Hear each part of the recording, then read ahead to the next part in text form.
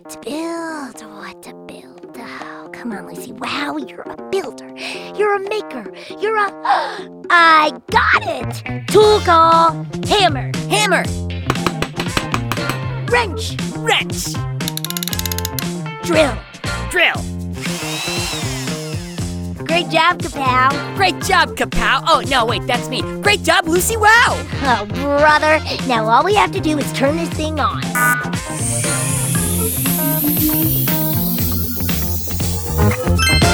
Let the show begin.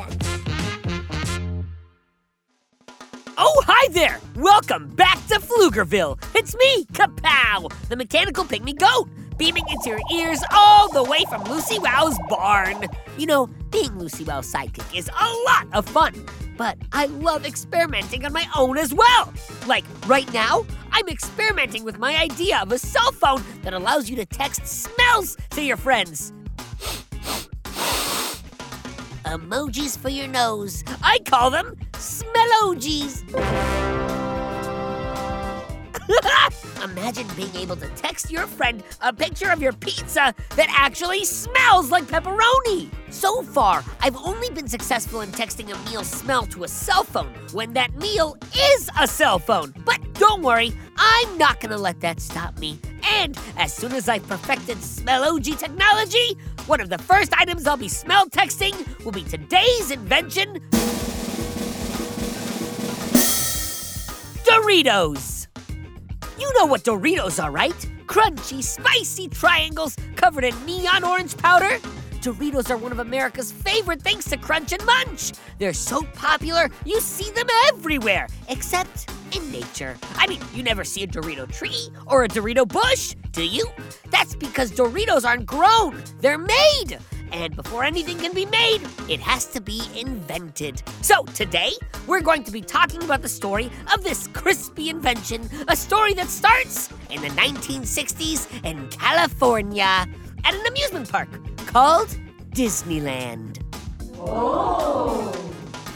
Back then, in Disneyland, in the heart of Frontierland, right by the Jungle Cruise, a company called Frito-Lay opened a restaurant named Casa de Fritos, meaning House of Little Fried Things, where they sold Mexican food to visitors from all over the world. Now, like many Mexican restaurants, Casa de Fritos would take day-old tortillas that were stale and destined for the trash and fry them up and turn them into tortilla chips.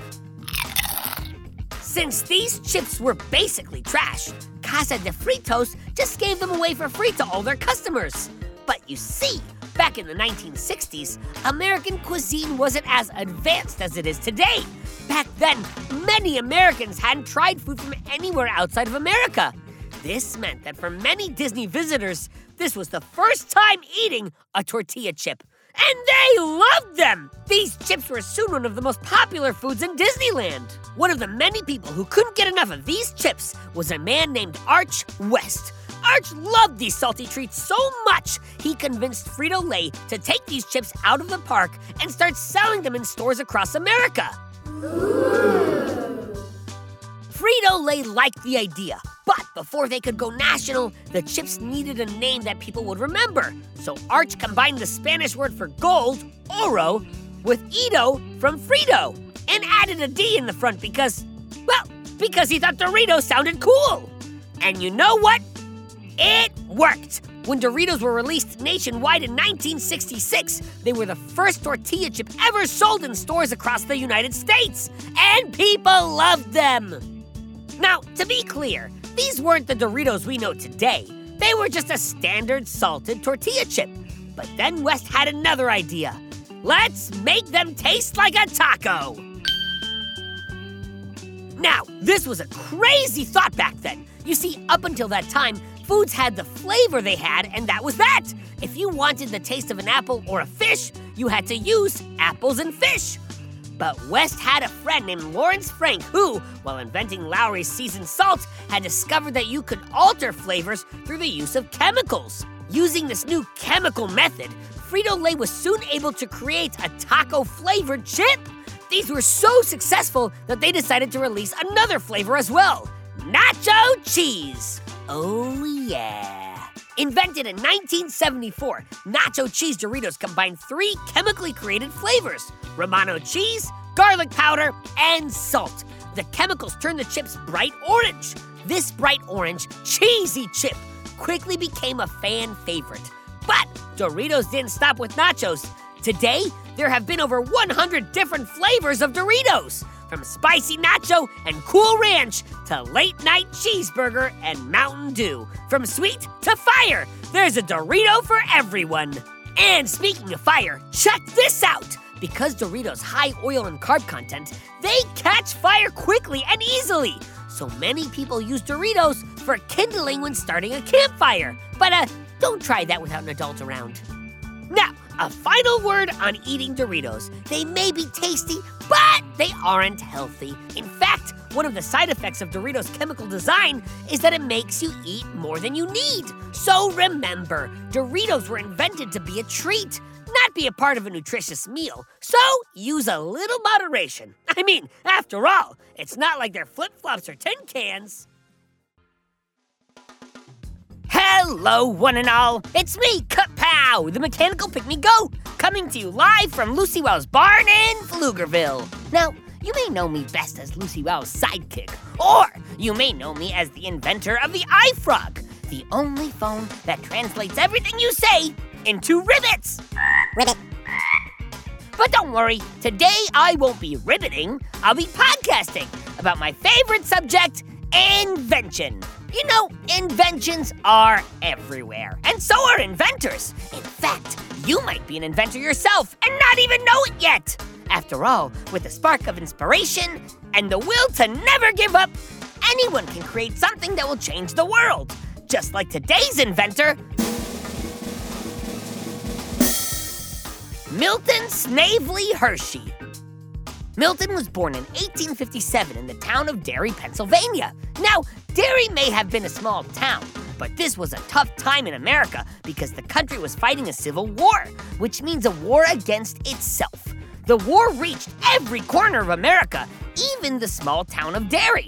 In fact, the war got so close that when Milton was a boy, he could hear cannon fire from the Battle of Gettysburg while sitting inside his home. Yikes! Or at least one of his homes. Milton's family moved a lot, a whole lot. All this moving meant that Milton didn't get a good education.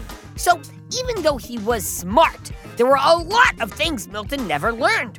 Fortunately, one of the things he never learned was how to quit. Milton would go home and do many things in his life, but quitting was never one of them.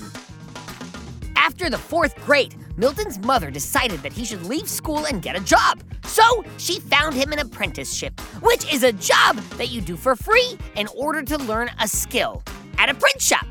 He thought the work was boring, but he kept at it for 2 years until he was able to get a new job. And this time, it was with a candy maker. Oh! Now, like me, Milton liked candy. He liked to eat it, and he loved to make it. He could tell right away that he had found what he wanted to do for the rest of his life.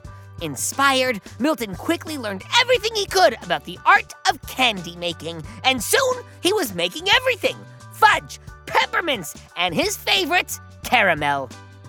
Now, you might have noticed I didn't mention Milton making chocolate. That's because at this time, chocolate was a rare luxury item. Only the rich could afford it, and even for them, it was hard to get.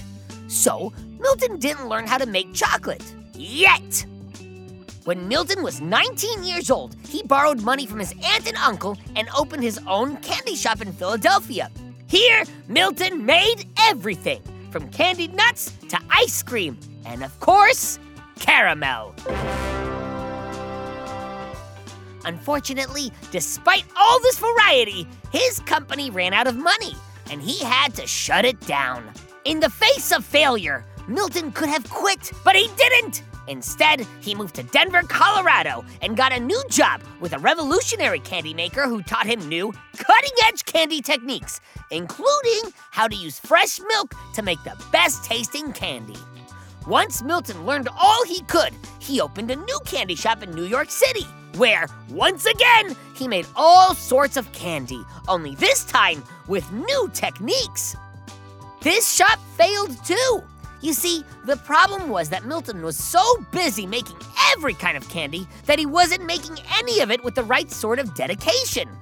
Sometimes doing one thing well is better than doing a lot of things just okay. Realizing this, Milton once again started a new candy business. But this time, he only made one thing: caramels. And he made it with love. His caramel store was an immediate hit, and soon Milton was making money. Lots of it. Before long, he had to open up an entire factory just to meet the demand for his caramel. It had been 17 years since he'd opened his first failed company. But because he hadn't given up, Milton was finally a rich, successful candy king. Wow! In 1893, Milton saw a new German machine that could make chocolate faster than anyone had done it before. Milton was inspired. He believed that with enough of these machines and the new techniques he'd learned using fresh milk, he could make chocolate available and affordable for everyone. He bought the machine on the spot and then spent the next 3 years creating a new chocolate-making process. He called it the Hershey process, and how it works is still a secret to this day. With the Hershey process perfected, Milton opened the Hershey Chocolate Company. Remembering his earlier failures, the Hershey Company made only one simple product: milk chocolate candy bar. Now, they may have been simple, but these bars were delicious! And with his new process and fancy machines, Milton was able to make so many that he could sell them at a low price to everyone. For the first time ever, everyone could afford chocolate, and they didn't just buy it, they loved it! The Hershey Chocolate Company was such a success that Milton had to build the world's first chocolate factory in order to keep up with the demand. But Milton believed that in order for this factory to thrive, his employees would have to be happy. After all, the candy has to be made with love. So, Milton didn't just build a factory, he built a community around it, with brick houses and green lawns and a park called Hershey Park. He called this town Hershey, Pennsylvania, and named its 2 major streets, Cocoa and Chocolate Avenue. In honor of this new factory, Milton decided it was time to make a new product. He came up with an idea for small, foil-wrapped pieces of chocolate. He called them Kisses. Nobody is sure why. And they were an immediate hit, and they still are today. In fact, today the Hershey Company, which is the largest chocolate manufacturing plant in the world, produces over 80 million Hershey Kisses each day! Wow! Milton Hershey didn't start out with much more than an idea, but because he never gave up on it, he ended up inventing one of the most popular candies of all time and building an entire town with a chocolate-themed amusement park in the middle of it. It just goes to show, sometimes an idea as small as a kiss is enough to change the world. Oh, hi there! Welcome back to Pflugerville. It's me, Kapow, the mechanical pygmy goat, beaming into your ears all the way from Lucy Wow's barn. You know, being Lucy Wow's sidekick is a lot of fun, but it's also a lot of work. Luckily, I've mastered the art of the power nap, which means I still have time for projects of my own, like...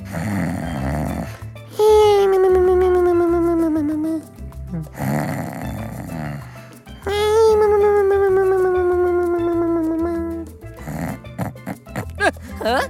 What happened? Oh, sorry. Power nap!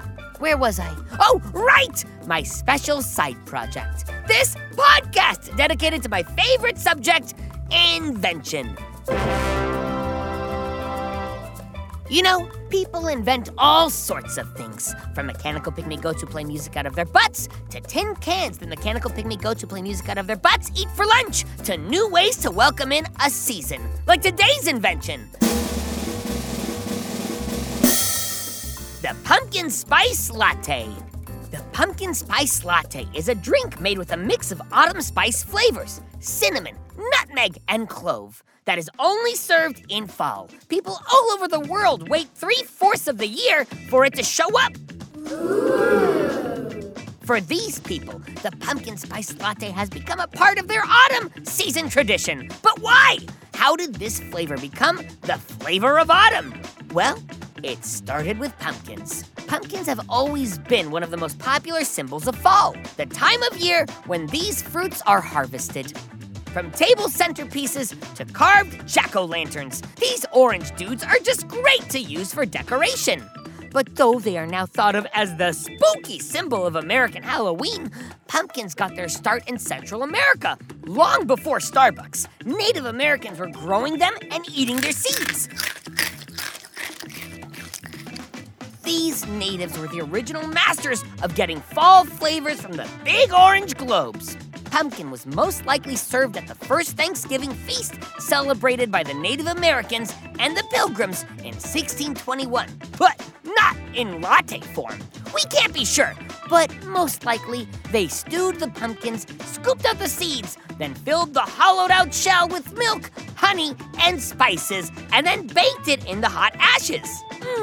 Yum! So that's the pumpkin part. But what about the spices? Well, the earliest known autumn spice on record dates back to England in 1675. It used pepper, cloves, nutmeg, and cinnamon. When the spice blend came over to America, it quickly was added to Native American pumpkin preparation and became part of the American baking tradition. Oh! So, as you can see, the spicy flavor of pumpkin pie is as old school as it comes. But that's the thing about the old school. It often makes a comeback. In 2003, Starbucks was looking for something that tasted like an autumn day. Because why not? In the course of their research, their development team started pouring espresso shots on top of pumpkin pies. It tasted pretty good, so they began experimenting with different combinations of pumpkin coffee and spice until they found the perfect recipe that tasted just like October morning feels. Now, it was called the pumpkin spice latte, but that didn't mean the bright orange gourd was actually used in the recipe. The original pumpkin sauce didn't contain any pumpkin. It was just a blend of seasonal spices including cinnamon, nutmeg, ginger, and cloves. The drink's warm fall color was thanks to caramel coloring. Pumpkin or not, the final recipe was tested in Vancouver and Washington, D.C., and immediately became so popular that they ran out. The rest is history. The pumpkin spice latte is now one of the most popular seasonal drinks ever created, with world sales of around 424 million. Wow! And since its introduction, tons of other companies have created pumpkin spice-inspired products as well, including pumpkin spice M&Ms. But there's some weird stuff too. Some of the strangest pumpkin spice products to ever be created include pumpkin spice deodorant, pumpkin spice dog shampoo, and pumpkin spice Spam. Ooh, on the other hand, pumpkin spice deodorant does sound tasty. Oh, and don't worry about our orange friend. In 2015, with brands moving away from artificial colors and flavors, Starbucks followed suit and finally added pumpkin to the pumpkin spice latte. Now, the truth is, while pumpkin spice latte and Spam may have been invented in this century, it's important to remember that the flavor isn't new. Here in America and around the world, every time we take a warm sip of our seasonal latte or dig into our bag of pumpkin spice candy, we're just enjoying the same thing that the Native Americans were enjoying before there even was a place called America, and a colorful fruit that tastes like a new school year beginning. Well, folks, we've come to the end of another Kapow's Power of Invention podcast. Come back tomorrow when I'll be covering more inventors and inventions. And while you're waiting, you do realize there are just a slew of shows that take place in Pflugerville, right? It's true. There's Bobby Wonder, who's trying to protect Pflugerville from Mighty Mila, and Lucy Wow over in the Big Red Barn, inventing all sorts of cool stuff with her mechanical pygmy goat Kapow. Hey, that's me! Lucy goes big, and then she goes bigger! Oh, and if you like strange and spooky stories, you should check out R.L. Stein's Story Club. That's a real winner. I'm in the club, so I get to hear all the stories. And you can too! Keep on the lights, folks. Just search for Bobby Wonder, Lucy Wow, or R.L. Stein's Story Club, wherever you get your podcasts, and you'll find your way. And don't forget, Friday's listener mailbag. If you've got a question about the world of Go Kid Go shows, Pflugerville, or Lil' Ol' Me, send it to kapow at gokidgo.com. You might get your question read live on the show. It's very exciting. Have yourself an inventive day. Make something, build something, go big, and then go bigger. Until next time, this is Kapow signing off. Go, kid, go! Go, kid, go!